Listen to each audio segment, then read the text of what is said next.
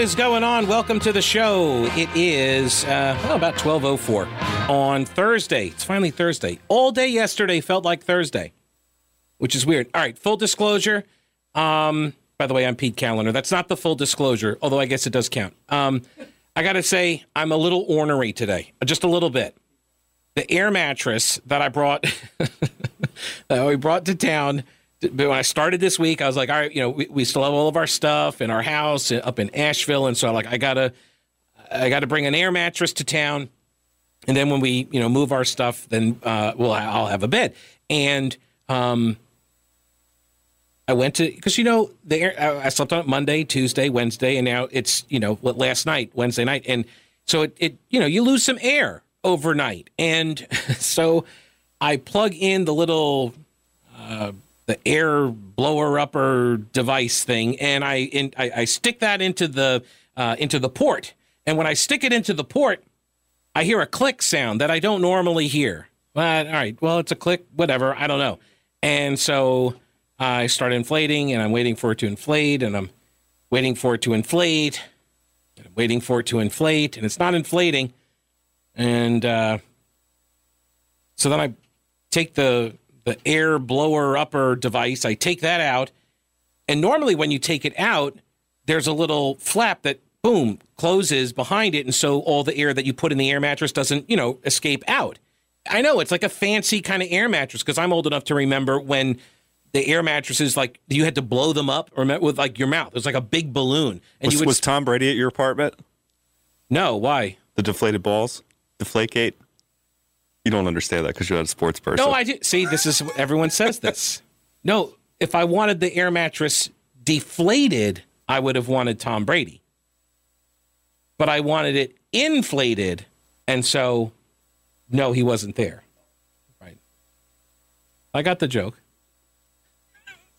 Oh, hang on. Let's test it. There you go. Yay! So, this is all about why I might be a bit ornery today. Just a heads up, Governor. No, you see, he actually moved his press conference to 3 o'clock. Coincidence? The guy's never done a COVID newser at 3 p.m. But I say, hey, if I'm on the air when he's doing his COVID presser, I will it's a news conference, not a press conference, because the press is just the printed. Anyway, it doesn't matter. Point is that I said I was going to do the live coverage, and then they were like, cancel it, and then they moved it to 3 o'clock on today. So unfortunately, I will not be able to do that. I'm sure he's dodging you. I'm sure, but no, it's probably just coincidental. It is probably just coincidental. Like, for example, I arrive into town and now it's like 1 billion degrees. I'm sure it's coincidental, but maybe not. Maybe not. What was I saying? Oh, right. So the air mattress, the flap usually swings back and then it keeps the air in. And I noticed that the air is now rushing out of the air mattress. And so it's not holding it. Apparently, when I put the thing in, and that click that I heard, it broke the port assembly. And so now it's not keeping any air in the air mattress. And so what was initially a selling feature to me, that the building was built with concrete walls and a concrete floors and ceilings, so it's quiet. You don't have the wood floors with the bowling team living above you, That was all a selling feature at first. Last night, it was not a selling feature, having concrete floors to sleep on. I inflated the thing up, and I laid on it. I tried to fall asleep as quickly as possible before the mattress deflated, and I was not successful. Have you ever slept on a concrete floor? It did act as a tarp, so I did have whatever that is, that plastic, what would you say, a 1/16 of an inch? I had that. And then I get in, I tell producer Ryan over here, tell him this story. What does he do? He runs out to his car where he has like some, I don't know, $4,000 air mattress just stashed in his car. He's like, hey, I got an air mattress for you. He just carries this thing around with him. It's a nice air mattress. I'm surprised you didn't take it or you didn't want it. I don't know where that thing's been. Maybe it's still in the box. That doesn't matter. You could put it back in the box. Maybe we can give away the air mattress today with the Rolling Stones We're not tickets. giving away an air mattress today. You should not. Why would you give that thing away? It's like $7,000. I can't return it. Because you slept on it and you did something to it. I didn't sleep on it. Literally, the package is still, like, the lining is still on the box. Why can't you return it then? Why wouldn't they take this from you? It was past the 90 days of the certain department store that I went to. And then they also wouldn't take it back for, like, store credit because it's a air mattress. They won't let you return air mattresses. Because of bed bugs or something? I guess. So when they said they would not take this back from you, did they first like kind of look you over? Yeah, they spent some time like just kind of looking you up and down. There and was then they kind of turned side-eyed there at was you? judging. There was lots of judging. And then they said no. Yes, right. Because I wonder if certain like if the Sports Illustrated, who left this thing in here, the Sports Illustrated swimsuit magazine, if that person were to bring it back. Do you think they would take it back from that person? Yes, and they'd probably like let him return it like 3 times and give him 3 times the value of it. But we're not bitter. Okay, so so this is a piece of trivia that might become important at some point in the future. Ryan has mattress will travel. He apparently just keeps it with him. You never know. I do keep a sleeping bag in the car normally because you don't never know. You have a sleeping bag, so you're ready to go. It doesn't take up a lot of room. It was not in my vehicle, though, because I just packed it last weekend to bring it what I could down, and I did not bring the sleeping bag because I had an air mattress. I can't sleep in a sleeping bag. Yeah, I made a mistake. It's a good point. I made a mistake years ago when I was about 40 pounds lighter, and I bought one of the mummy bags. You know what those are? Yeah. It seemed like a really good idea at the time because it was, it was cheap. I was feeling not cheap, but it was lightweight, and it was not cheap, but it was lightweight, and I felt like, oh, this is cool. It gets down to a really small size, so I can fit it in the backpack. And look at me, I'm all trim. I'm at a fighting weight of like 178 pounds. It's fantastic. And then and I slept in it once or twice, and I was like, wow. I mean, this is really uncomfortable. I don't normally sleep like a mummy, and so that should have been the first clue, right? Yes. Mummy bag. Sleep like a mummy. Pete, you don't sleep like a mummy, though. You sleep on your side, and mummies don't sleep on their side. I don't know. They sleep standing up generally, I thought. Don't they? They're like all wrapped up, and they're like standing up. Maybe they were like put on their side in like ancient Egypt, and like as time went on, they slowly stood up. They slowly got turned around. Yeah. I mean, I could see like falling down. I don't know about falling upwards. Although, who knows? Those pyramids, man. All right. I don't know. How did we get down this rabbit hole? Because I might be a little bit ornery today, which is why I'm really kind of not in the mood to listen to these health officials. I'm so at my wit's end. As a former reporter for like a decade, like I used to be able to go to people and say, you're an expert in this field. Tell me something that I can then regurgitate to other people with authority and make myself sound smart. And now I can't even do that.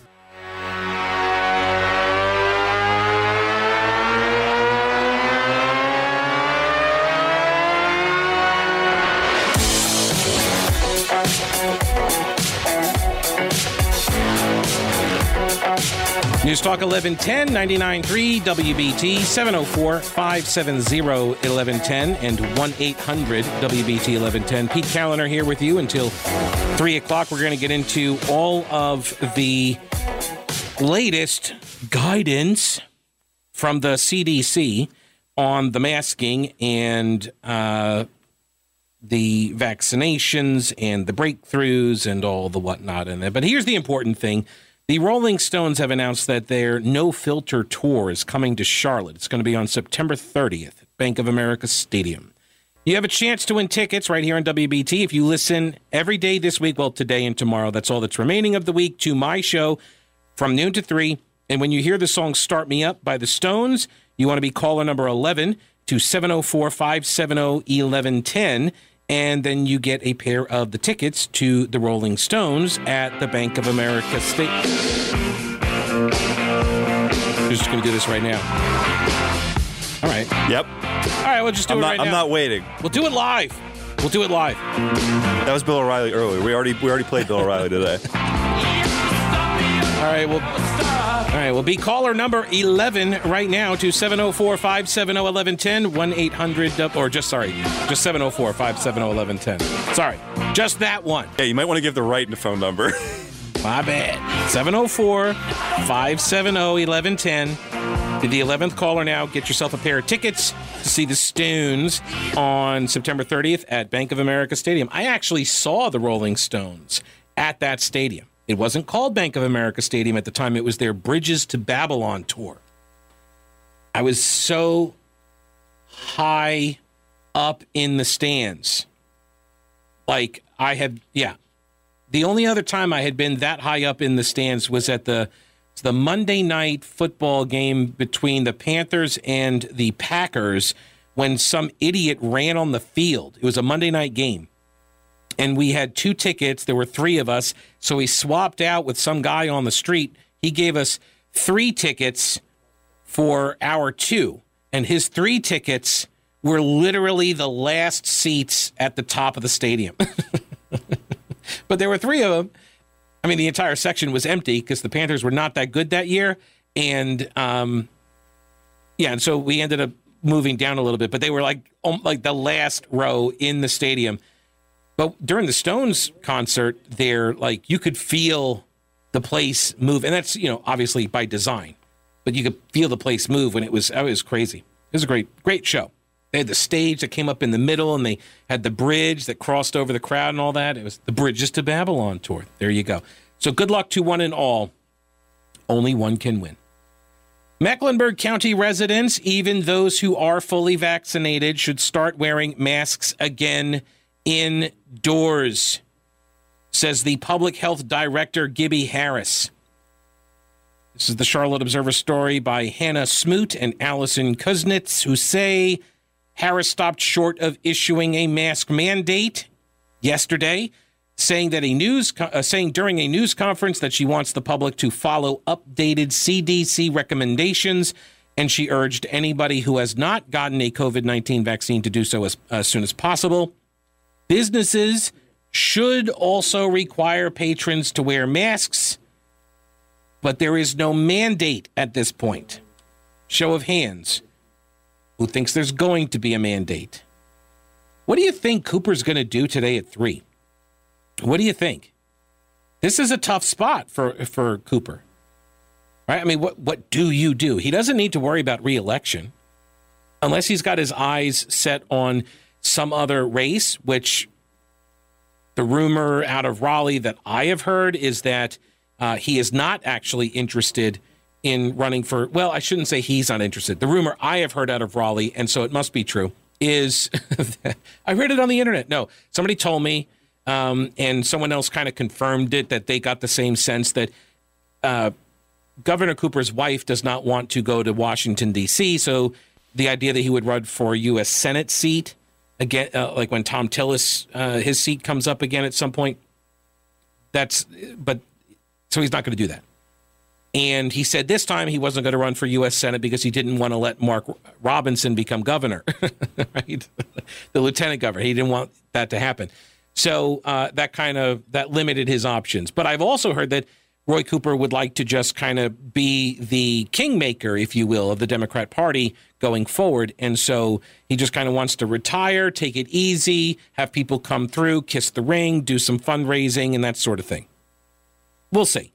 But what do you do? Because if he's not looking for any kind of re-election prospect here, does that kind of free his hand to do whatever he wants? I'm skeptical, only for the fact that it seems like he just follows whatever Cuomo says.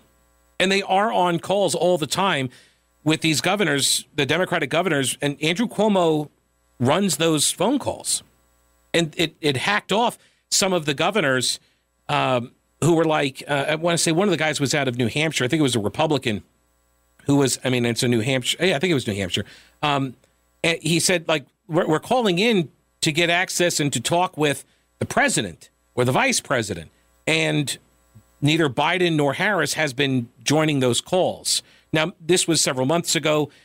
And so obviously as the case counts dropped and hospitalization counts dropped and all that, then There wasn't the need for as many calls with all the governors. So maybe they don't happen any longer. But when Harris and Biden were not running these calls, then Cuomo was.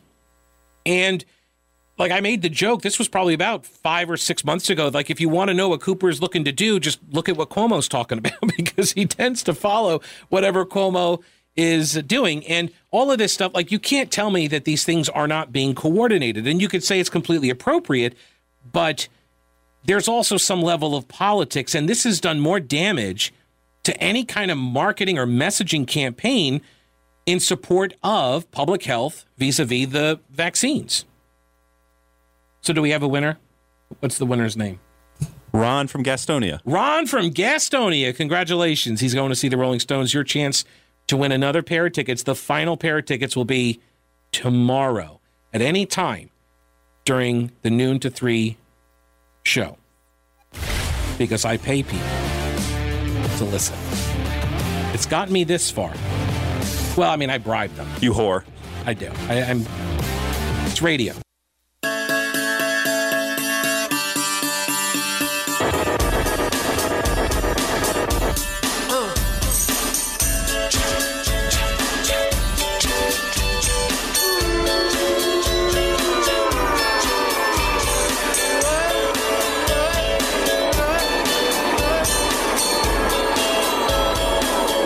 News Talk 1110 99.3 WBT 704-570-1110 1-800 WBT 1110.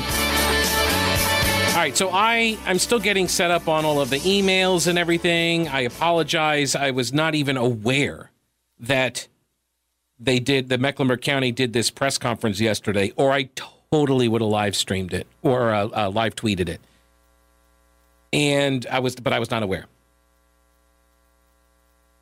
But we do have some audio. And so I've not heard any of the audio, but producer Ryan he pulled the cuts. These are cuts because they're like 45 seconds or under. So these are cuts. And so he has them. So this is the first time I'm going to listen to them. I have no idea what Gibby Harris is going to say. Congratulations, by the way, on her impending retirement. Right? She announced she was going to retire. So I don't know, like this could be magic, right? She could be saying something really amazing or not. It's really, and if it fails, if all of this falls apart, I mean, I think it's obvious we blame Ryan. So that being said, Ryan, are you ready? Because he loves this too. We had a discussion about this. Cut number 1. Absolutely. I mean, I know that we are seeing breakthrough cases, and that makes people question why even get vaccinated. But what we are seeing is those people who are vaccinated, they may have a light case of COVID. They may have some symptoms, mild symptoms. They may have no symptoms at all. The problem is for those individuals who are most at risk and those who aren't vaccinated, they can spread it to those people who are currently vaccinated, and those people who are vaccinated, if they become infected, can potentially spread it to others. So if we're going to get this virus under control in the community, it's going to take all of us working together right now. Okay. So this encapsulates the argument that everybody's got to mask up because the unvaccinated won't get vaccinated, and so we're supposed to be mad at the unvaccinated. This has to do with this idea that there is viral load, which I think I thought I remember. Yeah, I mean, I think I saw them open for leftover salmon up in Davidson College back in, I think it was like 1995 or something. Yeah, viral load. That was them. Anyway, the viral load, the amount of the virus that is in your system. Apparently the nose is the where the Delta variant likes to load. That's where it's all hanging out, these high levels of the virus. And they say, well, that's really bad because then it happens so fast that the body's immune system, that even when you're vaccinated, or if you have natural immunity because you got sick before, right, you've got this immunity, and you get the Delta variant, and all of the viral loading is all in your nostrils, and it's like it happens so fast that your body can't even react to it. That's how fast it happens. And so this is the reason why everyone who has been vaccinated is now somehow a risk to everybody else too, just as much as, or almost as much as. We don't know, and it's hard to say. Now, just last Friday, the health director, Gibby Harris, told the Charlotte Observer that Mecklenburg County would not be imposing any new coronavirus-related restrictions or guidelines, despite, this is the Charlotte Observer's sentence, despite soaring spread of the highly contagious Delta variant. More than 50% of recent Mecklenburg County COVID-19 cases are in the age groups of 18 to 39. Those age groups are less vaccinated than older age groups. So, like, that's just a lot. That's a lot of Trump supporters right there. That's what I've been told. Isn't that what we've been told? 18 to 39-year-olds. Because when I think of Trump supporters, I think 18 to 39-year-olds. Right? Not that I'm saying 18 to 39-year-olds can't support Trump. I'm not saying that. I am saying, though, that is not a demographic that is overly represented among the pro-Trump demographic, right? You're doing a Venn diagram of the two populations. There's not a lot of overlap there. There is some, but not a lot. Not enough, let's say, not enough to warrant the kind of political attacks that have been directed at Trump supporters. It's almost as if, just hear me out, I'm just spitballing here, but it is almost as if they're just using the vaccination status as a reason to attack Trump supporters. I know, I mean, perish the thought, but it's possible. It is possible. Now, the CDC announced new mask guidelines urging even the fully vaccinated people to wear masks indoors, especially in high COVID-19 transmission areas. And that would include, well, like basically everywhere. Because it's so contagious, everybody, right? That's what we're supposed to believe that. Well, I mean, I'm not saying it's not, but we are led to believe, we're being told by the experts, by the scientists, by the health officials that the Delta variant is super, super contagious, right? Highly contagious Delta variant. So wouldn't that be basically everywhere? Because if it's so super contagious, like, how could you take the risk? Like, well, I'm not in the orange zone. I'm in a yellow zone. Now, where in the yellow zone, I don't know. Like, I might be, like, maybe I'm like just 10 cases shy of being bumped up into the next, highly contagious zone. You really can't be too safe. The messaging, these people are terrible at messaging. Are you trying to convince people not to get the vaccines? I don't understand this. And I got to tell you, like, when the lockdowns first started, I was saying to people, look, this is a new virus. We don't know what we're dealing with. And so I have to defer to the experts, to the people that have studied this stuff. I've got to defer to them. So when we did lockdowns, I was like, I don't think this is a great idea, but 15 days to flatten the curve, right? That's what we were told. They did the mask mandates. I don't really think that the masks work a whole heck of a lot, according to the studies that, like, I've gone through with John Sanders from the John Locke Foundation. Don't seem to really do a whole lot.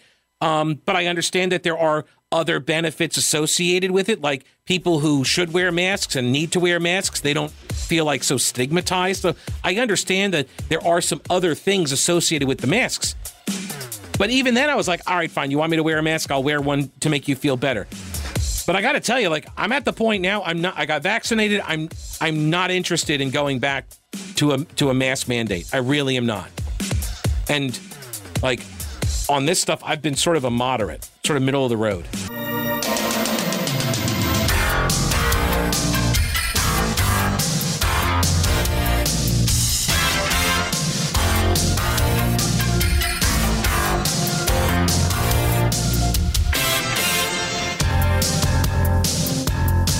News Talk 1110, 99.3 WBT. Pete Kaliner here. 704-570-1110, 1-800-WBT-1110. What do you think Governor Cooper's going to do? Mask mandate? I don't think he goes full lockdown right now, but my fear here is that this is where we're going. This is what he's looking at. And honestly, if there is a single reporter listening to me right now First off, like I said, like, what's wrong with you? Secondly, though, please ask the governor about natural immunity, and also ask him, whether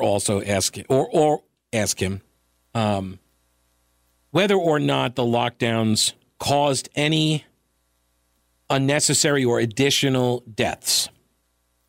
Because I think that is only fair if you're doing an accounting of the death count, that you include that, because that was part of the response. And what are his thoughts? Does he accept any kind of, responsibility for that? Look, and okay, so let me rewind all the way back to the beginning of the pandemic real quick, just to say that I supported a lot of the measures at first, tepidly. I was like, let's see where this goes, because, again, brand new virus.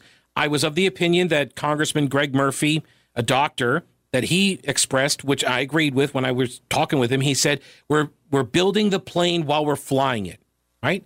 I agree with that analogy. I agreed that we are practicing battlefield medicine. This is what was conveyed to me.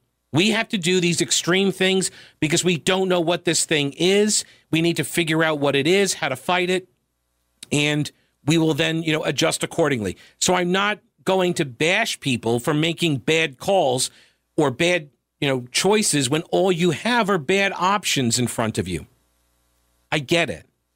However, when you realize the choice you made was not the best of the bad choices, the least bad of the choices, it is incumbent upon you to change direction and to then explain why you were wrong. You can't just change direction and then expect us to say, oh, well, okay, I guess things are different now. No, you need to explain that to people. That's one of the biggest problems here, is nobody wants to say, we made these decisions when we had this information. We were wrong about that. And so now we're going to do this. But nobody wants to say we were wrong. They just want to say, now we're going to do this. And it leaves everybody wondering, well, why are you shifting? Was it because you were wrong? But you don't want to say you were wrong. But by not saying it, it now makes me not trust you on your new direction that you are recommending. You're just, it's called the appeal to authority, the higher authority. That's what they're doing. It's an appeal to authority. It's saying, I know what I'm talking about. You don't. And none of these other, experts in the field, if they disagree with me, do either. And so therefore, shut up, do what I say. And it's not a way to convince people if you are actually trying to get the consent of the governed. Let me go over here to Tyler. Welcome to the show, Tyler. How are you? Doing well. Have a take on the mask and the mask mandate that I'm not hearing anywhere. All right. So you're vaccinated. Mm-hmm. I think probably the people who are vaccinated need to have the mask mandate more than those who are not. I've heard. If I, as a non-vaccinated person, catch COVID, you're going to know it more often than not. I'm not going to be as likely to be asymptomatic. If you're vaccinated, you are going to hide all of those symptoms, but remain just as contagious or infectious as I would be. Right, but I wouldn't be killing people that are vaccinated. If you're unvaccinated and you're asymptomatic, you're walking around exposing all sorts of people to the Delta variant, which is super, super contagious, right? But me as a vaccinated person, I'm going to be protected from you, right? Right. But what I guess my point is, as an unvaccinated person, I'm going to not be walking around because once I'm infected, I'm gonna have the fever. I'm gonna have all the symptoms. The likelihood of me being a asymptomatic person. Are you there, Tyler? And we lost Tyler. He went through a tunnel. Probably the tunnel there in where is he? Oh, see, I told you I don't need to know where they're from, and now I see Rock Hill. Whatever. Yeah, he's going through the tunnel. We lost his signal. No, I've heard this sentiment expressed. It's kind of tongue in cheek, but it is also it's highlighting the absurd form of argument, and I get it. It's because there's some logic involved there, right? Except for the fact that people who are not vaccinated do actually get COVID and are asymptomatic, unless of course all that was a lie. But no, I assume that there are people that are asymptomatic and they are unvaccinated and they continue to go about their daily lives because they don't think it's, COVID. Or what do we hear that at the beginning of it all was that you are infected. You don't know you're infected until, 3 days later or something. But by then, it's too late. You've already spread it all around. Now, his point is that, well, you're vaccinated, so you don't feel anything ever. And so you're running around spreading it because you feel fine. But again, I should not feel any. What it is it's a play on you should feel guilty that you're getting other people sick. You're not doing your part for the society. And by the way, there's a reason why the messaging was when it comes to masks, and now the same thing with the vaccines. There's a reason why it's being framed as a do it for other people. It's because that works better. Sociologically, psychologically speaking, that messaging works better. I've seen the stories and the surveys on this stuff where if you're doing it just for yourself, like, hey, Pete, wear a mask because you want to protect yourself. All right, maybe. I don't know. I'm fine. You're going to have more people that react like that. But if you say, hey, Pete, wear a mask in order to protect the elderly, the infirmed, the children, right? If you're going to use it to protect other people, that is something that Americans tend to do more so than protect themselves. I mean, think of, like, how often do you go to the doctor? Like, guys, right, really? Like, how often are you going to the doctor? Do you go every time you get sick? No, of course not. You're like, oh, it's fine. It's fine. Merely a flesh wound. That's all. Robert, welcome to the show. Hello, Robert. Hey, Pete. Enjoying your new show. Thank you, sir. Welcome to Charlotte. Thanks. I was calling just to throw some information out there. A lot of people may or may not have heard of the drug ivermectin. Mm-hmm. And I had COVID. A doctor friend of mine down in Louisiana was able to.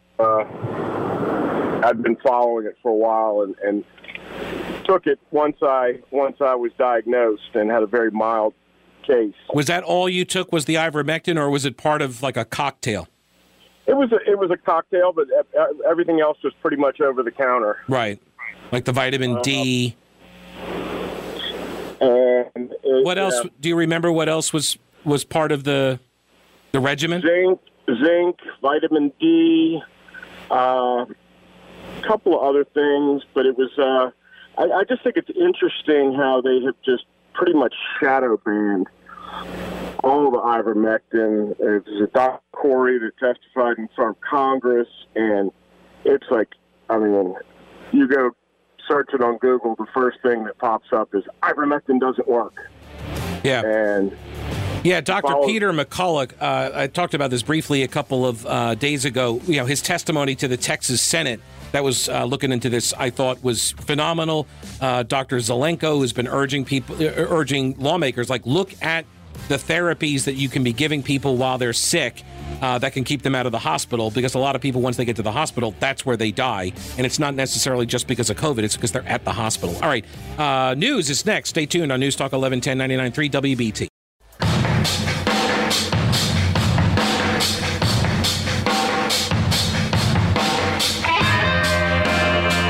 Obviously, if the governor mandates masks, we will comply. We have been in lockstep with the governor's orders for a year now. So we'll see what he says about that. I'm not sure that he's going to go there. And there are a number of reasons for that. One is the recommendations from CDC are specific to those counties and those areas that have significant to high risk of transmission. Mecklenburg is at high risk, but there are other counties in the state that aren't. And typically when you have that kind of situation, I don't expect the governor to mandate, but we'll just have to wait and see what he does this afternoon. We will comply with the lockstep orders. I understand. It's GovCo. News Talk 1110 99.3 WBT 704-570-1110 1-800 WBT 1110. I anticipate, I'm going to go out on a limb here, and I'm going to say that Governor Cooper, he's got to extend. Well, first off, he has to extend his ED, the emergency declaration, right? So that's the first thing. Look, people, I don't make up these acronyms. This is not mine. I made up SHIO. I went with the SHIO. I tried to make that happen. Nobody got on board. Maybe people will now. The stay-home executive order, the SHIO. See, isn't that easier? And then when they changed it to the safer at home executive order, it still gets to be the SHIO. But again, nobody was on board, so that's fine. So I'm just going to stick with the emergency declaration. He's going to re-up this thing because, of course, he is. He can't let it expire now. I mean, if he didn't let it expire all the last month or two when the case counts were below, where they had been like in a year, why would he do it now? So he's got to extend the ED. And when he does that, I suspect he's going to do it for another month. But I suspect he's going to come back and he's going to say today, because this is what he would do over the last year. He would work in sort of 2-week increments, and then he went to week increments. And so I suspect what we're going to have now is he's going to go back to these 2-week increments if necessary. And so in another 2 weeks, he'll come back and start leveling harsher and harsher edicts. And I think this one today, by the way, I'm terrible at predictions. I'm just awful at it. Well, for elections and for jury trials. I've learned this over my career that I'm no good at predicting elections or jury trials, and so I just don't do it. But everything else I do make predictions on. I'm generally not good at them either, but I still do them. So I think he's going to issue a mask mandate, but only in the high-risk areas. And then he's going to urge everybody else to mask up. But he's not going to mandate it. He's just going to urge everybody to mask up. Because think about it. He's already told the school districts, essentially, like, you guys can make your own local decision, which is, ironically, the Republican position. The Republicans were arguing for this a year ago, and Cooper said no. Now, remember, his executive orders, his emergency declaration, is based on the premise that the locals are unable to address this emergency. They can't contain the virus. The virus knows no county lines and all that, right? Doesn't know the borders, which is weird because this virus is really, really smart about like a whole bunch of other things. But it doesn't see the boundaries. It doesn't see the borders. And so he said at the time, local jurisdictions are unable to craft responses to contain this thing. And so therefore it is a statewide emergency declaration and the state has to act. That was the premise for his executive orders and the emergency declaration. But now he is saying what? Let the locals decide. That seems a bit contradictory. A little bit. Just a little bit. I know I'm kind of a stickler here on logical consistencies. I understand I am, but I think it's worth a question at the news conferences that are, usually, I think he's going to go back to the call-in only news conferences too. I think he has to, because now you don't know. I mean, everybody that goes into those in Raleigh, at the Emergency Operations Center, I think everybody that goes in there, right, they got to be vaccinated. They're going to be masked up. But now with the Delta variant, oh my gosh, what do? We got to keep everybody out again. And so then he's going to be able to limit participation in the news conferences over the phone. And that's where he really shines, when he only gets questions from, allied media. I got an email here from Lloyd who says about the caller Tyler before the break. He says, if Tyler is worried about getting sick from vaccinated folks passing on the Delta variant, we don't care. All right. Now, to be fair, in Tyler's defense, I don't think he actually was worried about getting sick from vaccinated people. I think he was just taking the vaccinated people's argument and using it against them, because this is where we are now. Everybody is blaming each other for killing people and getting them sick, right? Because no one has any personal responsibility. It's everybody else's fault. So you're to blame if I get sick. Lloyd says he has the option to get vaccinated and apparently chooses not to. Screw him if that's his argument or logic for mask mandates. Why should vaccinated people worry about those that choose not to get vaccinated? Here's another argument. This came from, hang on, I have in the stack of stuff. Hang on. It was from Amanda Carpenter, who was Ted Cruz's former communications director. She's now a columnist at the Bulwark. And she said, if you got vaccinated and have to wear a mask, it's not because you got vaccinated. It's because your neighbors did not. Until we have a vax for 12 and under and enough people vaccinated to protect the vulnerable, the responsible folks, including school children, are going to be punished for other people's mistakes. That's the reality. Let's be very upfront about who is to blame. Who's to blame? Which was kind of about a decade ago. That was like the motivating question for a lot of the Charlotte Observer. All of their stories were filtered through this prism of who's to blame.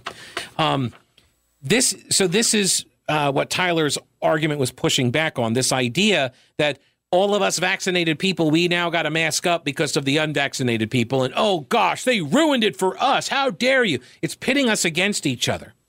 And I think the rationale is, hey, let's make the vaccinated people mad at the unvaxxed people. And so they pressure them into getting vaccines. It's a stupid tactic because it's not going to work. It's not going to work. People are not going to get pressured into getting the vaccine. I think we all are pretty clear about that. So now it's just another divisive tactic, which makes you wonder, is that the purpose? Just to make it a divisive tactic. I'm not going to bash people for their own decisions, but I'm also not going to care more about their health than they do, right? And I'm not going to ask them to care more about my health than I do.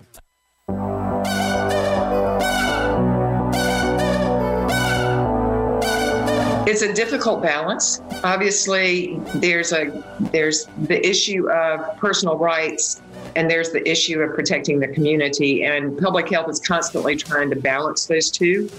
Right now, what we're asking is for the community to help us so that we don't have to go back to the restrictions. The last thing I want to do is to put more restrictions out there. And that's one of the reasons we're not considering a mask mandate at the moment. What we're asking is that people consider wearing masks indoors in public settings right now. And could that change? Regardless of vaccination status. Wait. And could that? That was not me. It's not my voice. Pete Kaliner here, News Talk 1110 99.3 WBT. So that was the, I don't want to have to turn this car around, but I will. If you don't stop messing with each other. 704-570-1110, 1-800-WBT-1110. That was the public health director for Mecklenburg County, Gibby Harris, during the news conference yesterday. Let me go over to Joan. Thanks for hanging on, Joan. Welcome to the show. How are you? I'm great, thank you. How are you? I'm doing all right. Okay, a couple issues came up while I was listening to people who were kind of repeating the same thing I was thinking about, and that is that they're developing some sort of a class welfare between the vaccinated and the unvaccinated. And then there's that other issue about when you announce that you don't want to do something, you're generally announcing you are going to do something. And you're just kind of making it like, it's your fault if I have to do this, but I don't really want to do it. So that kind of reinforces the vaccinated versus the unvaccinated. But there's a bigger issue, and it has nothing to do necessarily with the COVID thing. What it has to do with the amount of disease that's sneaking in over our border that nobody's talking about the numbers, like the increases in pneumonia, polio, meningitis, measles, all these diseases that were scheduled to be eliminated in the United States and are now coming back full-fledged because these people crossing the border are not well. And it's not their fault that they're not well, but they're not well. And Covert 2, and I'm using Roman numerals, Covert II, has a name, and his name is Joe Biden. And he's letting these germs in. We've got to put a mask on his policies and build the wall. Then we won't have to have vaccinated versus unvaccinated. We will have American citizens who are taking care of themselves versus those that are standing on the outside and applying to get in here. I understand. All right. So, Joan, I understand the point you're making. I understand the truth of the The people who are coming in that are not well, I understand that. That is true as well. But you got to understand also, and I'm sure you do, that like if you take the unauthorized immigrants out of the picture, illegal aliens, undocumented, whatever you want to call them, you take them out of this equation, Americans are not getting vaccinated. About half of Americans are not getting vaccinated. So like that is still an issue. Yes. Right. Okay. So it's not right. So it's not an either or. It's a both. Right now, I think what angers, it angers me, and I think what angers a lot of people is that we are being called upon to make all sorts of sacrifices. We're being pitted against one another. People are being, shamed and browbeaten and such. Meanwhile, the same people doing that are turning the blind eye to the very conditions that you outlined and to the very conditions that they say they are trying to eliminate. So how do you stop a pandemic if you are not screening for health reasons and then turning people away if they are sick or quarantining them or whatever? If you're doing catch and release, and let's be clear, that is what they're doing at the southern border. This is the preferred policy of the elites that are running the show right now. This is their preferred policy. It was their preferred policy before Trump, and it is now after. So, when someone tells you what they believe in or, what they stand for, just listen to them and believe them. And this is what they obviously stand for. So the anger is coming from the hypocrisy, right? The disconnect in those two approaches. Yeah. I got you, Joan. I appreciate the call. And that's a fair criticism. The problem is that the people who are exhibiting that kind of hypocrisy and inconsistent standard, no one's going to hold them to account because the people that normally should hold them to account agree with them. Right? Reporters that are covering these beats, they tend to agree with this position. Let everybody in. Oh, no. It's one of the most amazing stories / surveys I ever read years ago. I think it actually came from Numbers USA, where they asked people, what do you think is what is an adequate, I think this was the question, what is an adequate immigration rate for America? What number of new arrivals, and don't worry about skilled or unskilled or anything like that, just what number of people do you think America should take in every single year as part of an immigration strategy? What number is that? And the numbers that people give are like generally, 200,000, 300,000, 500,000. But America takes in legally over 1 million. And when people find that out, it's like, oh my gosh, well, wait a minute. I think that's a good number. Yeah, let's not, we don't need to do because when you start arguing, what's the old analogy here? Like we've already determined what you are. Now we're just haggling over the price, right? Like this is the argument. It's not a pro or anti, although I do know there are some people that say, yes, close the borders. And there are other people that are like, well, completely open them up for everybody. But most people are in the middle. Most people say, we want a rational system. We want a way, when you're coming in, sign the guest book, basically, right? We want that kind of a system. And then you're just arguing over the number. And just because you arrive at a number of 200,000 and I arrive at a number of, 1 million, doesn't make you a racist. But that's the nature of our discourse in America where, well, we disagree on the number, and so therefore you're the most horrible person that ever walked the planet. Let me go to Chuck here. Welcome to the program, Chuck. I have about a minute for you, but it is all yours. Okay, there's a lot of conjecture about the COVID and the increase lately. I want to throw a log on the fire. In June, approximately 180,000 came across the border illegally. CNN has put out some numbers, 20 to 25% have been tested positive for COVID, either symptomatic or asymptomatic. And that's about 40,000. Now, these people are not going out and buying $200,000 and $300,000 houses, and their living conditions are with usually other people, either families, relatives, group homes. And what about you take another factor and throw it in there, contact quarantine, where they're coming in contact with, let's say, 4 or 5 people in these families, and who knows how many they're coming in contact with. And you're looking at about 150,000 people, new cases, that are contributing to the rise. Yeah. Now, I haven't seen anything on the demographics, so I could be all wet, and the numbers could be off, but I'm playing the numbers game. No, I hear you, Chuck. It's a rational and logical question to ask, and it doesn't make you racist for thinking of that. It doesn't make you anti-immigrant for thinking in these terms. You're logically taking the arguments that the health officials and politicians have been making themselves for over a year. In fact, there was a big campaign, right, for outreach in North Carolina about a year ago, right along those lines.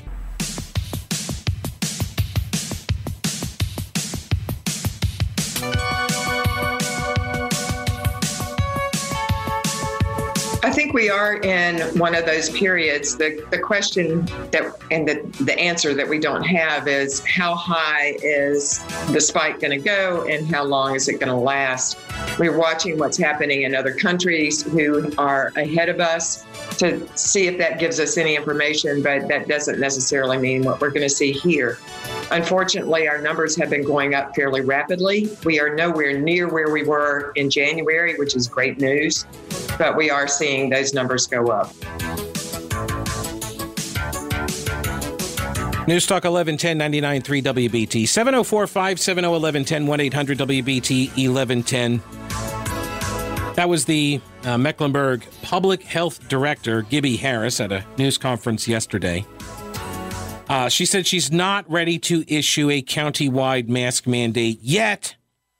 The Charlotte Observer got a comment from a couple different mayors who were like, well, we'll just wait and see, and we're totally on board. And Huntersville Mayor John Annarella, though, says that he would not support another mask mandate from either Gibby Harris or Governor Cooper.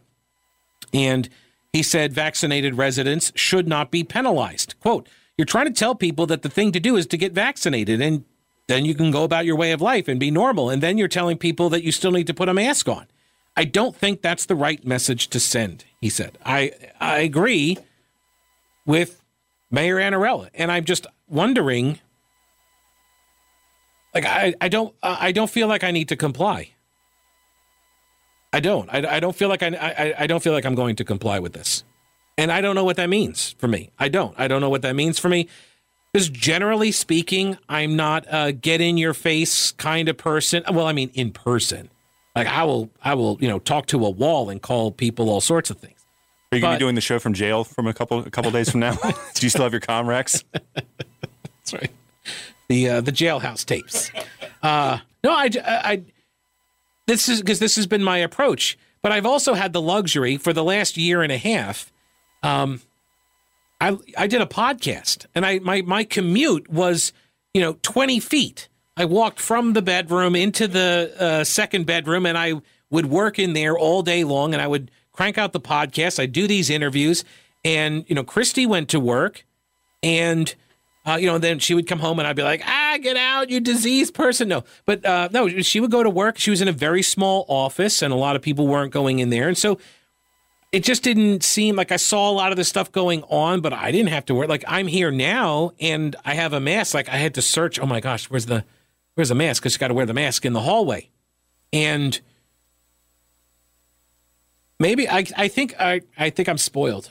I think I got spoiled. I would go out to stores every now and again, and during the last year and a half, and I would put the mask on because everybody was wearing the mask, and okay, fine, I don't want to cause trouble with anybody, and the businesses are all like, we have to do it, and I understand why they went to government to get the mandates, because there were these interactions occurring, right, where the business owner or employees were telling customers, you can't come in here without a mask, and the customers were saying, screw you, I don't need a mask, and so then they got the government to say, gotta have a mask.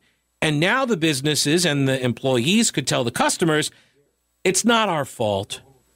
Government is making us do this. We would totally not care. But of course they would care. But we would totally not care. I mean, again, I've been in Asheville, okay?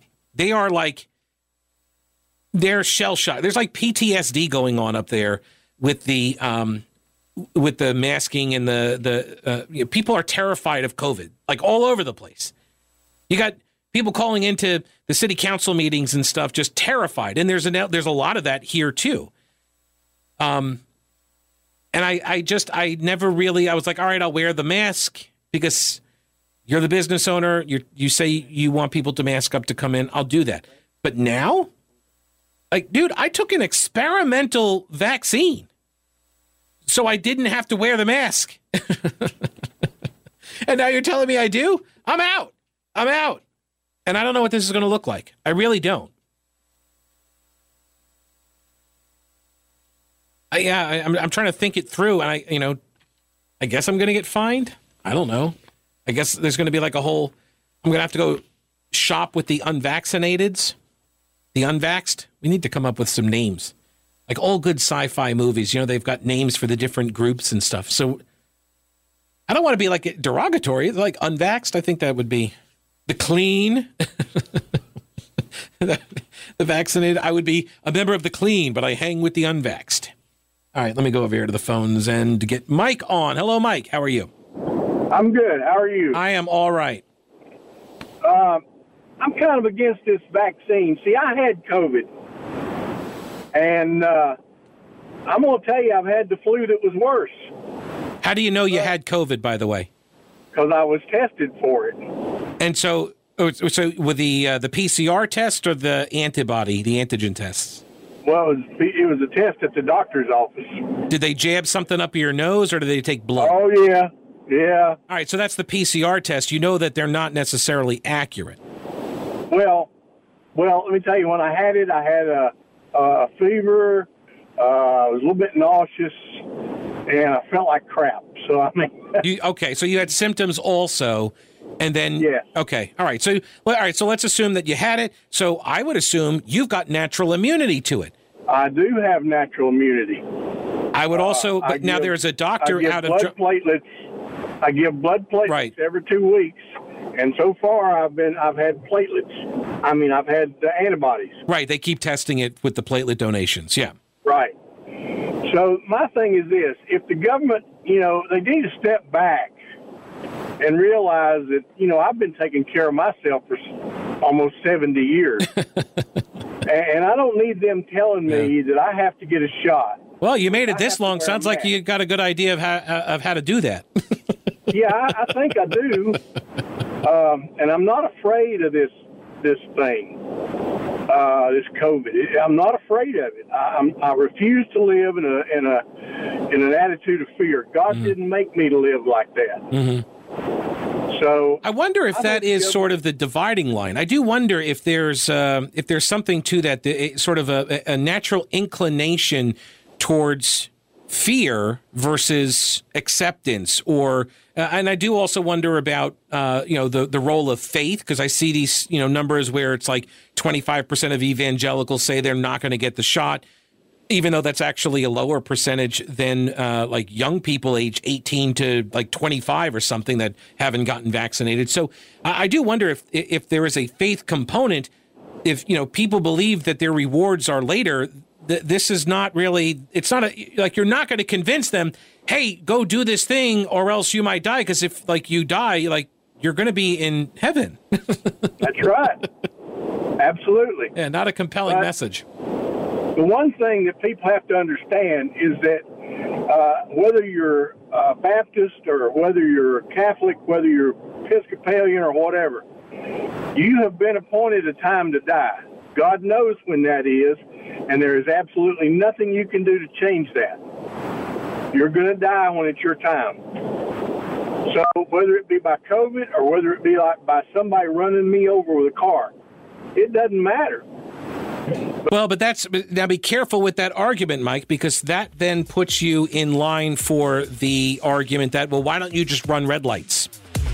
I've seen this argument made by generally people on the left towards the religious community, and they say, well, why don't you just, run through red lights? And it'll keep Boomer it'll keep Boomer with a job. See, that was going to be my segue, Ryan. My segue. Who's running the red lights, Boomer? Make me the Undertaker, like the wrestler, the Undertaker, get the music and everything going on.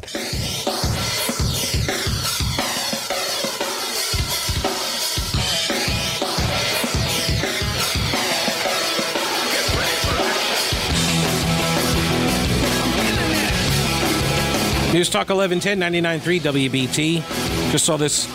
Washington, D.C.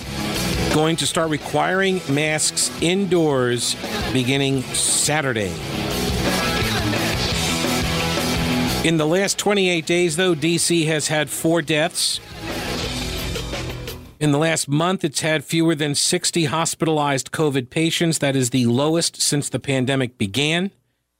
And it is about 85% lower than its top peak in January. If you want me to believe that you are following the science, then I would expect some logical consistency. But that's just me. Like, what do I know, right?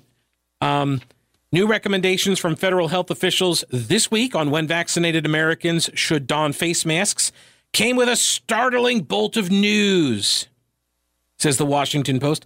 People who have had their shots and become infected with the Delta variant of the coronavirus can harbor large amounts of virus, just like unvaccinated people. That means they could become spreaders of the disease and should return to wearing masks indoors in certain situations, including when vulnerable people are present.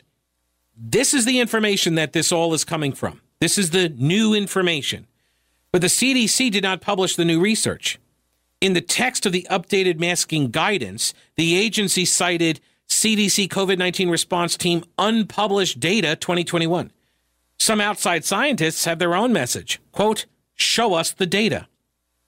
Greg Gonsalves, an associate professor at the Yale School of Public Health, said, quote, they're making a claim that people with Delta who are vaccinated and unvaccinated people have similar levels of viral load, but nobody knows what that means. And it is meaningless unless we see the data. This is the Washington Post. This is not some science-denying right-wing rag. The data is supposed to be, quote, published imminently, so soon. Hasn't been published, according to a federal official knowledgeable about the research, but who was not authorized to be a spokesperson for the government. Quote, these data were alarming and recently presented. We saw the data and thought it was urgent enough to act in the context of a steeply rising, preventable fourth surge of COVID-19. Because tests showed similar levels of virus in the vaccinated and unvaccinated, the CDC inferred that the Delta variant can be transmitted by people with breakthrough infections. But they don't actually know that, apparently. This hasn't been, what's the scientific word for it? Proven! Hasn't been proven. They're not even giving access to the data yet. I'm not on board, guys. You do not have my consent. I don't know what that means yet. Jerry, welcome to the show. Hello, Jerry. Hello. Hey. Hey, my name is Jerry Kelly. Hello, Jerry. And I immigrated to this wonderful country in 1986 from Ireland. So I have a lot of information, and because of family members. And through this whole COVID deal, they have not even been allowed to go to church, play golf. They can't even go to the bar to get a drink. In Ireland. So recently, things have gotten a little better. Okay. And my sister, who will turn 60 in September, has booked a flight to come here to visit me. And it has just come to my attention that she cannot visit here, which is the most hypocritical thing I have ever heard in my life. So is she being blocked from visiting by Ireland or by America? By America. Ah, okay. Biden supposedly had a travel proclamation signed, and the Republic of Ireland is on that list. Because? Now, in the meantime, the airlines took her money, and she is fully vaccinated. And it just makes me sick to think that our borders are open. Yeah. But people that want to come and visit for 10 days are told they can't come here. This has always been the most frustrating, inconsistent, and hypocritical aspect of the immigration debate, which is that the people who try to do it correctly and by the law, by the book, they're the ones that get screwed over every single time.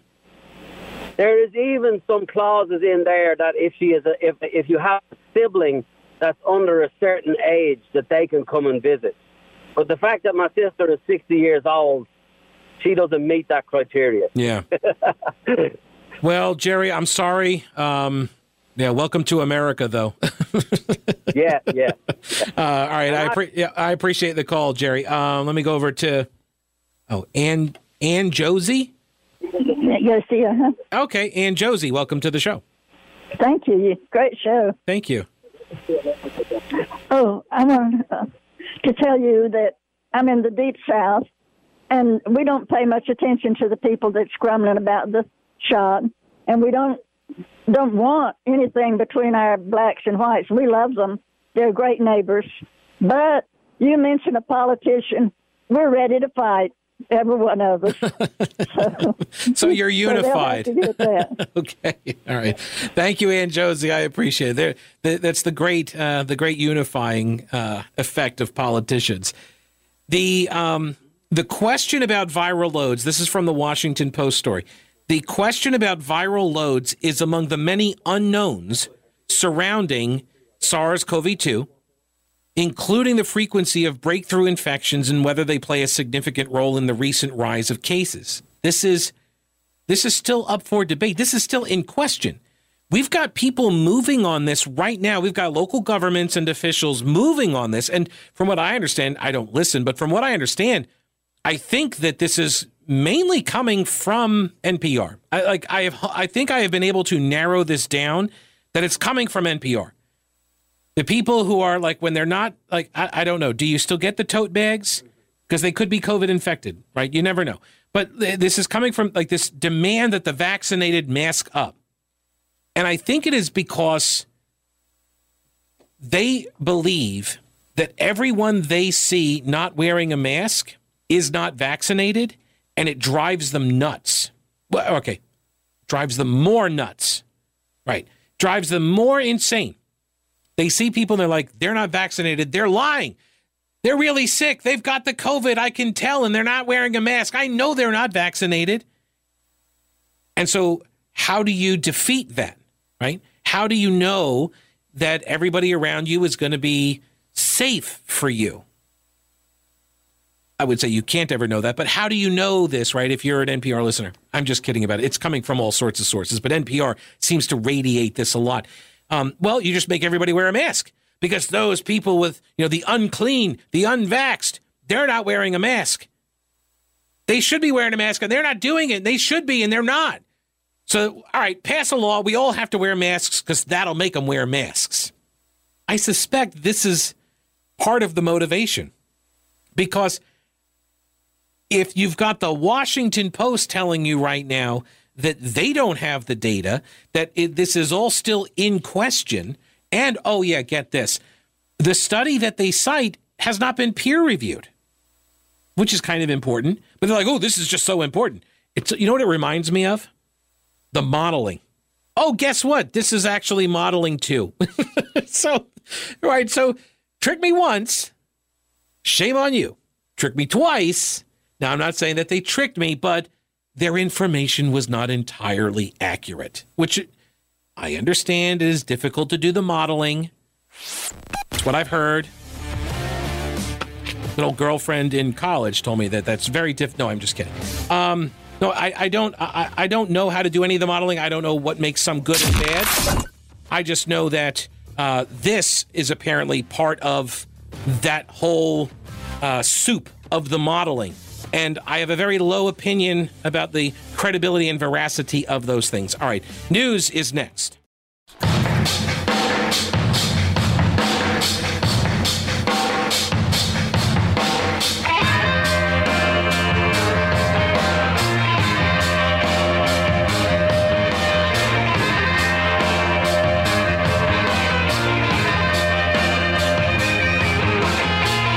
News Talk 1110 99.3 WBT.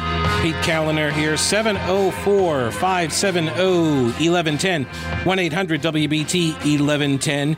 Washington Post reports that although the Delta variant is more than twice as transmissible as the earlier variants, it does not have some of the mutations seen in other variants that can help the virus evade antibodies.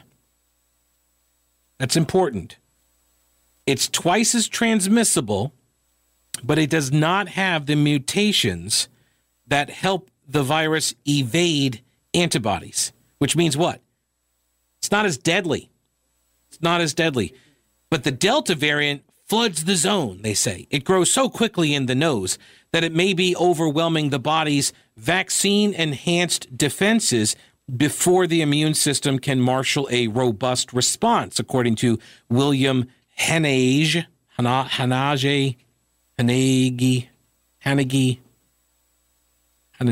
think is how he pronounces it. Anyway, an epidemiologist at the Harvard T.H. Chan School of Public Health. The immune response, he says, once activated, takes a while to kick in, even among people who have been vaccinated.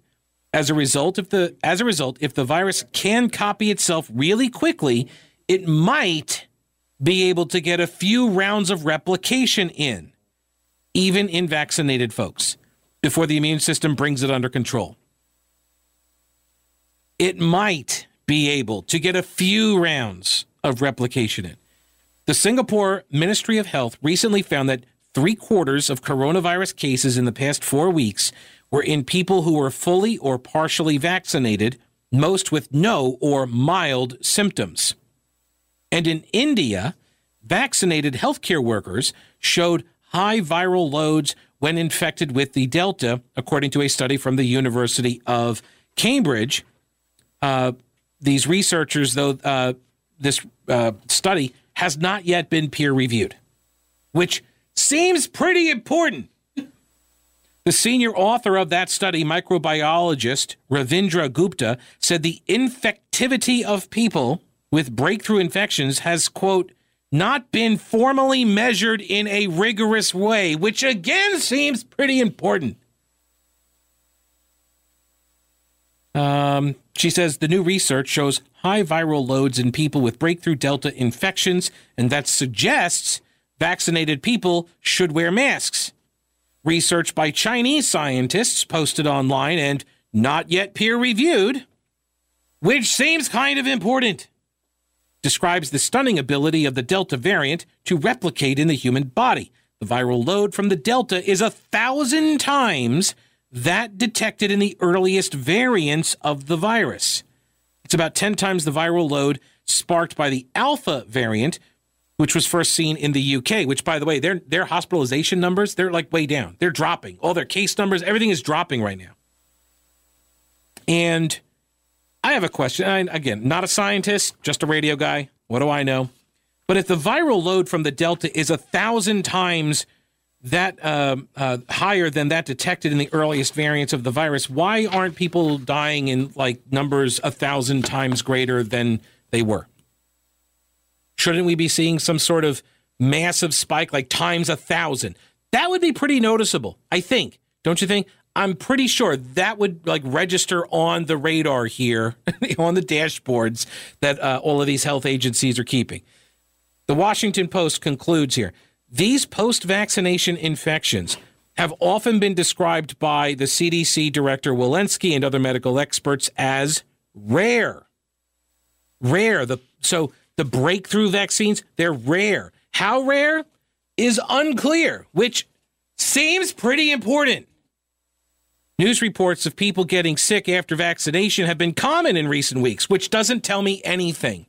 Doesn't tell me anything because the media axiom is that if you're not scared, I'm not doing my job. That's where we are. Fear sells. Don't believe me. You don't have to believe me. This has been the case, though, for 40 years in media. Nobody buys a newspaper from a kid on a corner screaming. Well, nobody buys newspapers like really anymore. I mean, that's true. Nobody buys a newspaper from. All right, that was a delayed rib shot, but better late than never. Nobody buys a newspaper from a kid on a corner screaming, absolutely nothing happened today. Right? Media's been doing this forever. If you're not scared about the flooding, then you're scared about the droughts. If you're not scared about the droughts, then, oh my gosh, it rained again, but that means we got mosquitoes, and that means West Nile virus. There's always something to be afraid of because it's the way they hook you in the tease. when they're teasing their coverage for the show that's going to be on at 5, 5:30, and 6. Why would I watch that? To watch the good news? To watch, like, cute puppy videos? No. I can get that on YouTube anytime I want. I want to see the stuff that, oh my gosh, I have to watch or else I might not get this information and I could die. Jerry Seinfeld did a bit on Saturday Night Live 20 years ago where it was just him and this other co-anchor, and they were doing like a fake newscast, and they just kept on teasing like all of these things that were going to kill you, but they would give you more information later. But first, and then they would turn to the other one, and then they would say something like, this household thing could kill you right now. Details in a minute, but first, and then they toss it back to the other anchor, and they would give some similar kind of tease. So this is why I cannot believe media telling me that, oh my gosh, this is really serious. Oh my gosh, this is really serious. Because I don't believe you that when you tell me that this is really serious because you've been crying wolf for 40 years on everything. Mike, welcome to the show. Hello, Mike. Welcome to the program. How are you? Hey, Pete. I'm great. I hope you're well. I'm so far so good. You've kind of stolen my thunder with all this stuff from the Post, but that's okay. Let me play into it. I'm looking at a transcript of from the press conference of the CDC director on Tuesday. Okay. And she uses some, you already mentioned one of them, she uses some pretty imprecise wiggle room terms. She says, information indicates, I'm chopping this up a little bit this time, that in rare occasions, some vaccinated people infected with the Delta variant after vaccination may be contagious and spread the virus to others. So since when do we make public policy responsibly on the basis of rare occasions, some, and maybe? Always. Yeah. Always. That is, I mean, honestly, too often, let's say, way too often. Yeah. All of the wiggle room words that they put in there, I would like to believe and give them the benefit of the doubt that they are doing it because they're not sure and they're trying to communicate that uncertainty. But after the last year and a half, I don't believe that they've earned that benefit of the doubt any longer. Bingo. In the early days, we were willing to give them a break because they were trying to figure it out. Right. But they've been playing hide the ball with data for a year plus now, right? Right. On a lot of this stuff, I think, North Carolina, I think I mentioned this the other day, they're like 5 months trailing in some of these death tallies. Like, again, if you want my consent for this stuff, then I need more transparency. I need more data. I need more debate. And frankly, it's not inspiring confidence in your position or your argument when you go to, Facebook and tell them, hey, we want you to take down certain pieces of information and posts because it's problematic and we don't want to be spreading that information. And then you get people who are doctors and experts that are like, whoa, we disagree with some of this stuff, and their posts are being deleted. That does not inspire confidence. It does not make me persuadable to your position.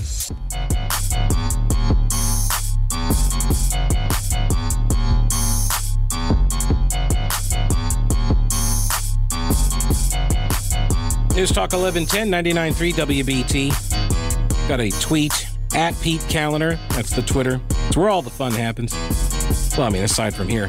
Tracy says, Pete, the Mecklenburg School Board is meeting in the morning.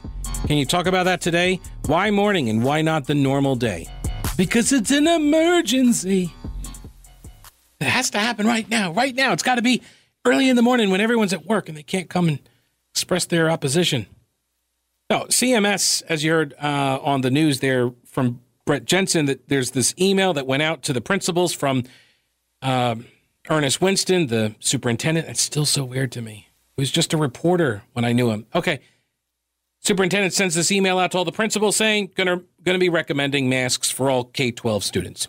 That's where it's going. Because they can't get vaccinated. Well, some of them can, I guess, in like the upper grades. But this is apparently going to be the recommendation that goes to the school board. I suspect the school board will go along with it. Now, what's interesting here is that the teachers' unions, both of them now, have come out against the mandatory vaccination idea at the federal level. So, yeah, I don't know what to make of that. I'm not involved, in the Democrat versus Democrat, the hot D on D action there. I'm not privy to any of the details. They don't really loop me in on what's going on there. But yes, I suspect that the meeting was. I'm sure there will be legitimate reasons for why it was scheduled for Friday morning.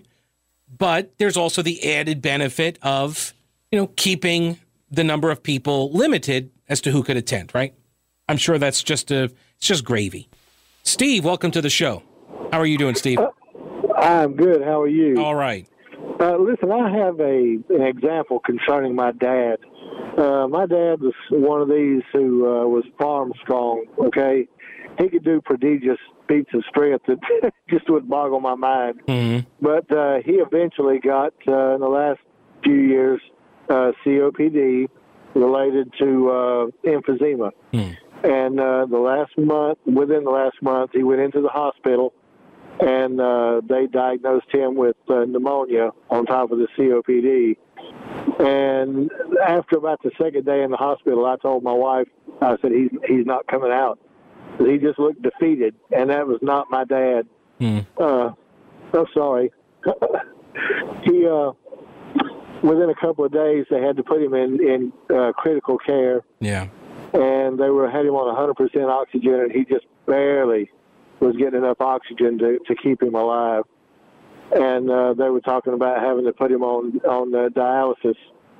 But when it became apparent that he wasn't going to survive, then and only then did they diagnose him with COVID.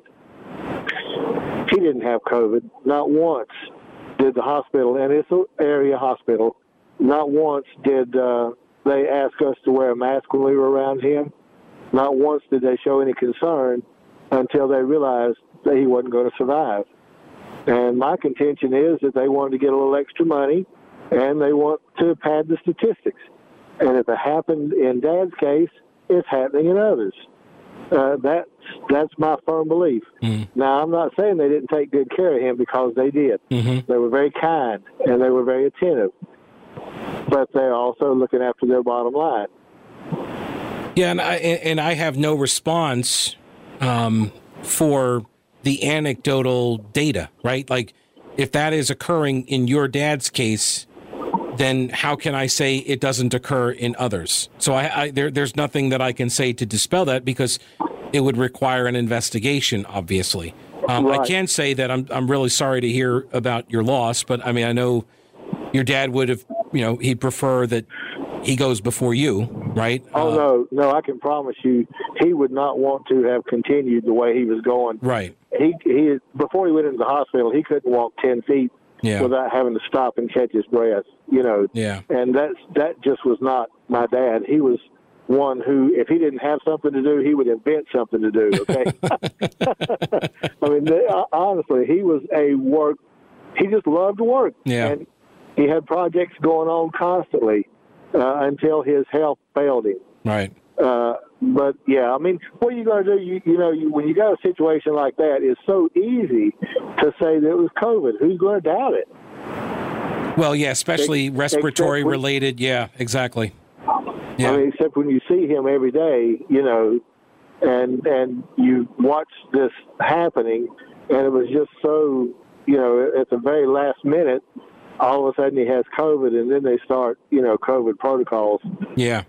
But it's not worth it to me to try to, figure out what's going on or whatever. If that's, to try to garner proof, because how would you ever do it? Right, and that's the other thing too, is you end up with and I appreciate the call, and I'm sorry for your loss, Steve, but I do wonder if, you do the test, it comes back positive, the antibody test or whatever, and they find out, okay, yeah, he does actually have it in his system, but did he get it at the hospital where he had to go for the treatment for the other thing? This is one of the things, I remember talking to a doctor early on in all of this, and they were saying, if you can keep people out of the hospital, they got a better chance of living. For a variety of reasons. But, one of the reasons is that if you have COVID and you get to the hospital, chances are it's pretty bad. So the idea is to try to keep people out of the hospital. by almost whatever means necessary. And this was an argument for treatments beforehand, because this idea that you start feeling sick, and you, especially at the beginning, you call up the doctor and they were like, well, we're not seeing any patients, and join us on a Zoom call. And what are your symptoms? Okay, well, you got COVID, stay home for 2 weeks, self-isolate, drink plenty of fluids and eat some vitamin D. And if you don't die in 2 weeks, then you're cured. You're over it. You can come out. What kind of advice is that, though? Really, for people, you're just going to go home and sit alone in isolation and wonder if you're going to die tomorrow. Do we treat anybody else that way? Is there another ailment that's out there, or disease or something that is treated that way? I'm not aware of it. I thought doctors treat the symptoms, but then, you know what this reminds me of? And I was actually sitting in this not the very chair, but at this position at this table. And it was probably now 10 years ago, 15 years ago, actually. There was a doctor, Jemsek was his name, and he was run out of the state because of Lyme disease, because he treated people with Lyme disease, and he treated their symptoms. And they took his license from him because the insurance company said, you can't be prescribing this kind of stuff, because the official sanction, the endorsed regimen of treatment is 2 weeks of antibiotics, and that's it, right? You get 2-week course, that's it, you're done, you're cured of Lyme disease. And he was seeing people that were coming in and they had this long-term symptoms from Lyme, and he would treat them. This was a guy who was he was renowned for treatment in HIV, AIDS, in the fight against HIV and AIDS. And he starts seeing people, so he starts treating them. Because he doesn't know what he doesn't know. He doesn't know that he wasn't supposed to be treating them this other way. And then he gets in trouble for it. I keep thinking about that case, that story. During this entire pandemic, I keep thinking about that case.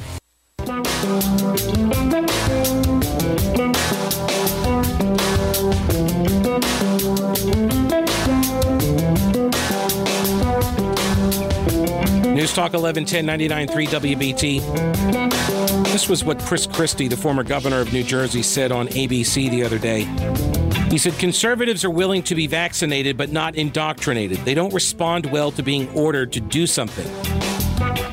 He says, I doubt Democrats would either were it Donald Trump doing the ordering. They don't want to hear from politicians. People who had COVID and a medical community and the medical community can convince them. People who had COVID and the medical community can convince people. Right? This is what is funny. And then Margaret Hoover was like, well, how about we just don't call it a mandate? But we're going to make it mandatory, but just don't call it a mandate. We'll trick them. We'll tell them they have to do it, but it's not a mandate. Those stupid people, they won't even realize it.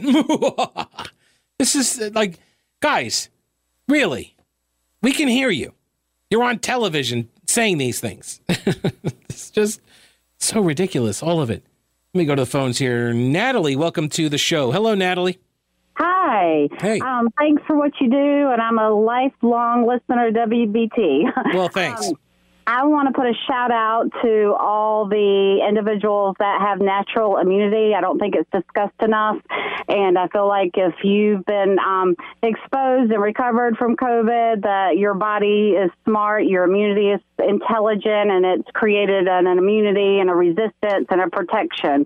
And I feel like a year ago that it was discussed that we need to reach herd immunity with those that receive the vaccination and those that have recovered from COVID, and those two equal herd immunity. And for some reason now we're not hearing anything about herd immunity or natural immunity. It's not in the equation. I'm not hearing it from the government, the media, employers, and my employer is pushing a vaccination, and they're not telling me that I'm going to become more immune if I get the vaccination after having natural immunity. Right. There's by the numbers given to us by North Carolina DHHS, the number of people with natural immunity should be somewhere around 1 million. Yes. And when you count that with the people who have been vaccinated, we're somewhere in the neighborhood of 60 to 70% vaccinated, which is darn near close to herd immunity. Correct. And right. And so now I will also tell you that there's a doctor out of Johns Hopkins, Dr. Marty McCary, and he says natural immunity is durable. Researchers from Washington University in St. Louis reported last month that 11 months after a mild infection, immune cells were still capable of producing protective antibodies, and the authors concluded that prior COVID infection induces a robust and long-lived humoral immune response, leading some scientists to suggest that natural immunity is probably lifelong. Now, what he says is he recommends that if you had COVID, I believe he says that he recommends that to my clinical advice to healthy patients with a natural immunity is that one shot is sufficient and maybe not even necessary if they were infected previously. That's the were you if you were infected, should you get vaccinated? And his response is, if you're healthy and you got natural immunity, one shot's probably enough for you. And maybe not necessary, but if you want to get it, you can get one shot and you'll be okay. So you don't hear that being expressed by anybody. And this is a Johns Hopkins doctor. Exactly. And if you go home and do your own research, you hear comments in some of the studies, the recent studies at these medical universities, and they're saying they hope that the vaccine is as strong as the natural immunity. That's the goal. But the natural immunity is the epitome of immunity. And then you hear that, yes, it could last a lifetime. It could, you hear studies saying 17 years or more. And then we're not hearing it in the media. We're not hearing it from the government. And our employers are now pushing a vaccine that might not help us and could possibly harm us. So the question, though, is how sure are you that you had COVID? That's the key question now. And because there are a lot of people that I have heard over the last year, and they say things like, I felt kind of sick, and I never went in, I never got officially tested. The doctor just diagnosed me over Zoom and said I had COVID. Probably stay home for 2 weeks. Well, did that person actually have COVID? And then you ask, well, did you go get like an antibody test? No, they haven't. They just they assume they had it. Well, that doesn't inspire confidence for me. Like, you got to go get a test. Sure. Yeah, if you've been tested, you're in the system. My whole family's in the system. They have our names, and we have a positive test next to us because we had 2 or 3 tests done, and we were all positive. We all did well, and so, and we have good immunity. We don't get sick typically. So, but like I said, no one's telling me, an employer is telling me to get a vaccine, but they're not telling me that it's actually going to make me more immune. Right. No, it's just for liability purposes, It seems like. Yeah. Exactly. Natalie, I appreciate the call. Thank you. I appreciate you. All right, take care. Yeah, let me see here. I remember Monica sent me a message. Yeah. Monica sent me a message a little while ago. Said, there's also risk compensation. A vaccinated person is no longer following protocols. I, an unvaccinated person, still have to follow protocols to keep pristine. Yeah. Well, I mean, that is the thing. I, as a vaccinated one of the pristines, I don't follow the protocols that I used to before I was vaccinated. And there are people who are unvaccinated who aren't following them either. And I think that is what's prompting a lot. Look, I've said a lot of hysterical reaction from people. Here's where it crystallized for me in my mind. I was at a grocery store up in Western North Carolina earlier in the pandemic. The mask mandate was in place, so I'm walking through. It was like maybe my second or third time through the grocery, and I've got the mask on, and I saw somebody without a mask. And my first reaction when I saw them was, where's their mask? And I caught myself because I didn't even really care. I caught myself and thought, this is my reaction. And I don't even really care if they have a mask or not. What about the people who do care? What about those people? Like, if that's my reaction, they must be going insane. And it turns out they did. I was right. I'm just kidding, but not really. 704-570-1110, 1-800-WBT-1110.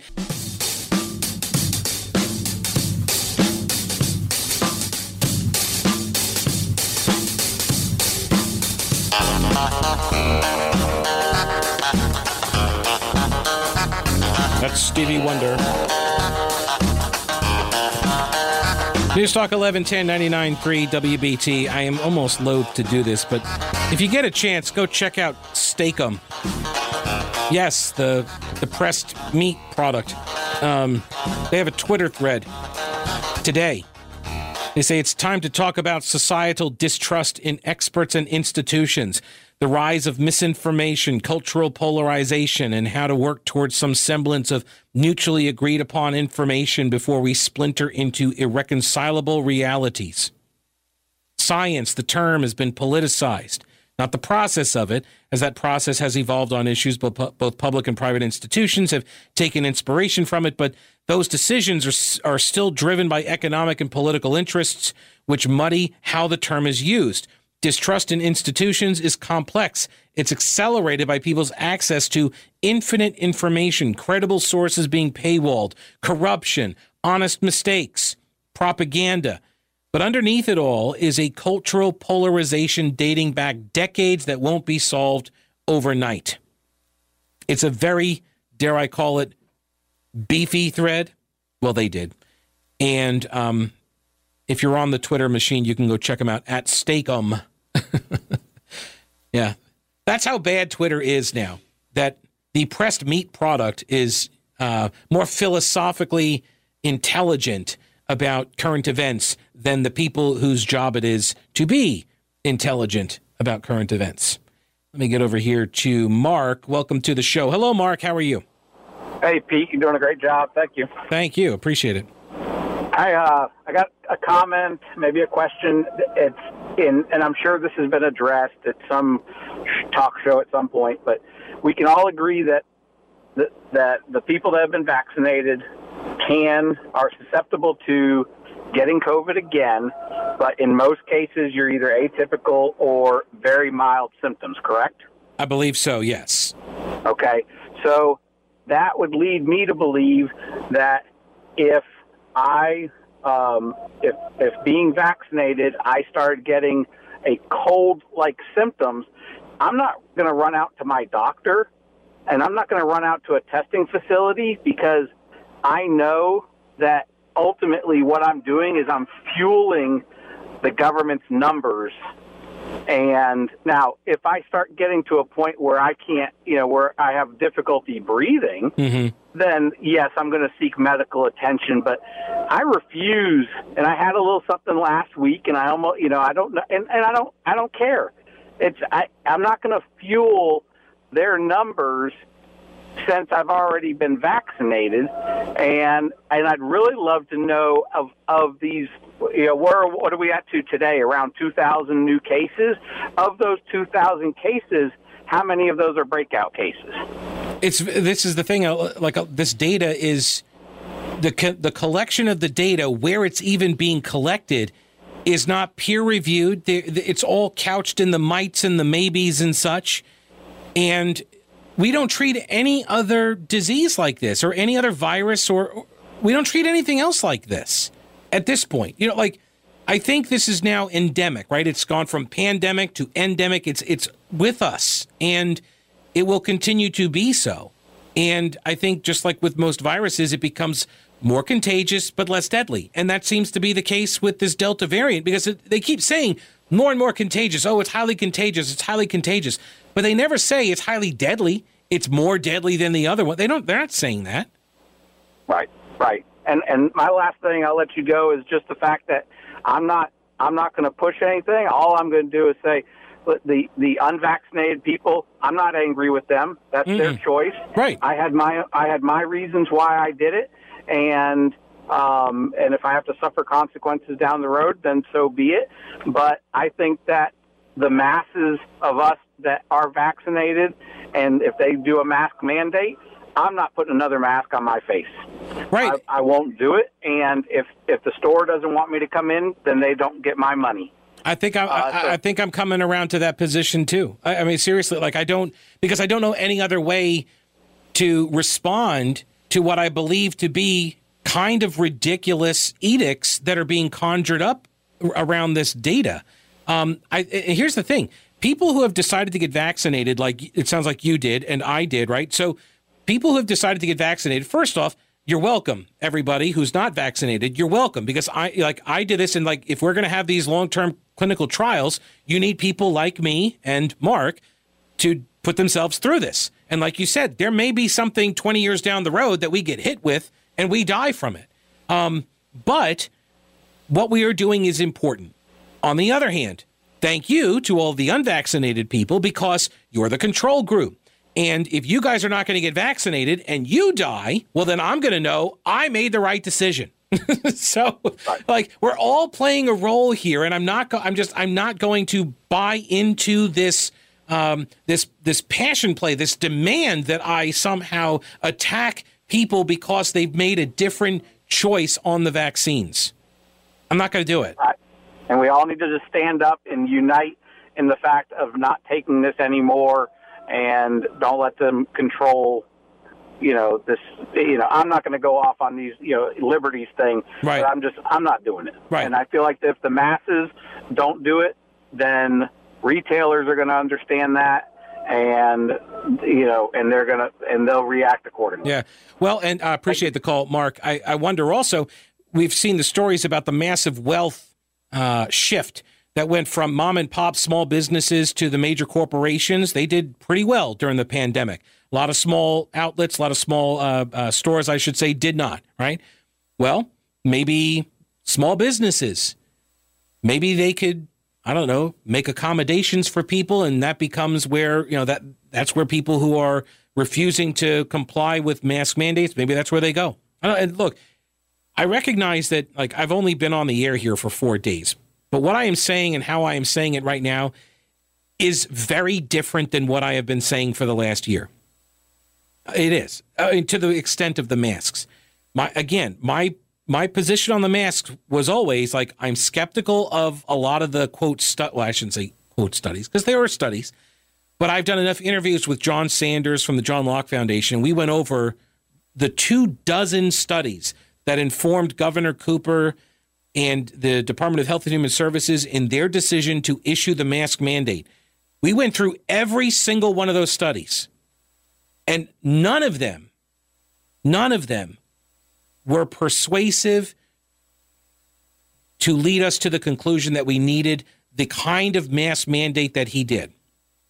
And even after all of that, I said, well, you know what? If I'm going out to a store and they've got the mask mandate, I'll comply with it because it'll make them feel okay. It's not that big of a deal to me. Now, granted, it's not that big of a deal to me because I don't have to stand, like, for example, in front of a classroom teaching all day for 8 hours wearing a mask, right? So that's an easy position for me to take. And I recognize that that's my privilege, right? That I recognize that. But it's why I wasn't really, pushing one way or the other. I let people kind of make their own decisions because I'm a libertarian kind of a guy. I'm not going to try to tell you what to do. That's kind of our jam as libertarians. We don't hurt people. We don't take their stuff. That's the deal. That's the compact, right? Well, I'm not going to beat up people for making a different decision. Now, if you have to ask me, well, Pete, would you recommend somebody get the vaccine or not? Well, all things being equal, not knowing anything about any of their medical conditions and me not being a doctor, do you think I would recommend it or not? I would say I don't want to make a recommendation. But if you're going to put a gun to my head and say I have to, I'd say, yeah, get a vaccine. Because to get us to herd immunity, it's better to get the vaccine than to get sick and risk dying, because you got a higher chance of dying from COVID than you do of any complications from the vaccine. That's what the data shows me. But I'm not telling you to do it. I'm not recommending you do it. And I don't like the idea that we're now saying, oh, well, this viral load issue, now all of a sudden, this is the reason why. Now you're bringing me essentially models. It's the same sort of thing that we saw at the very beginning where they were like, lock everything down, billions will die, right? And that turned out not to be the case. And we crushed people's businesses, right? Threw everybody out of work. put people into depressions, mental health issues ensued. I mentioned the other day, the number of overdoses in North Carolina through the roof. Like, there are real world implications for these decisions, and nobody's asking the people who made those calls, tough calls. I get it. As I said earlier, you had a host of bad options you had to choose from. I get that. But if you look at it now and you say, oh, that was a pretty bad idea. Ooh, that didn't work out the way we thought it would. You need to come out and tell people that it was wrong, and here's why it was the wrong call, based on what you know now. Otherwise, I kind of get the sense that you're trying to dodge responsibility, and now it makes me less trusting of your decisions today. That's a wrap for the show. Thanks so much for listening. I appreciate it. Brett Jensen in for Brett Winterble up next on News Talk 1110 99.3 WBT. We'll talk with you later. Don't break anything while I'm gone.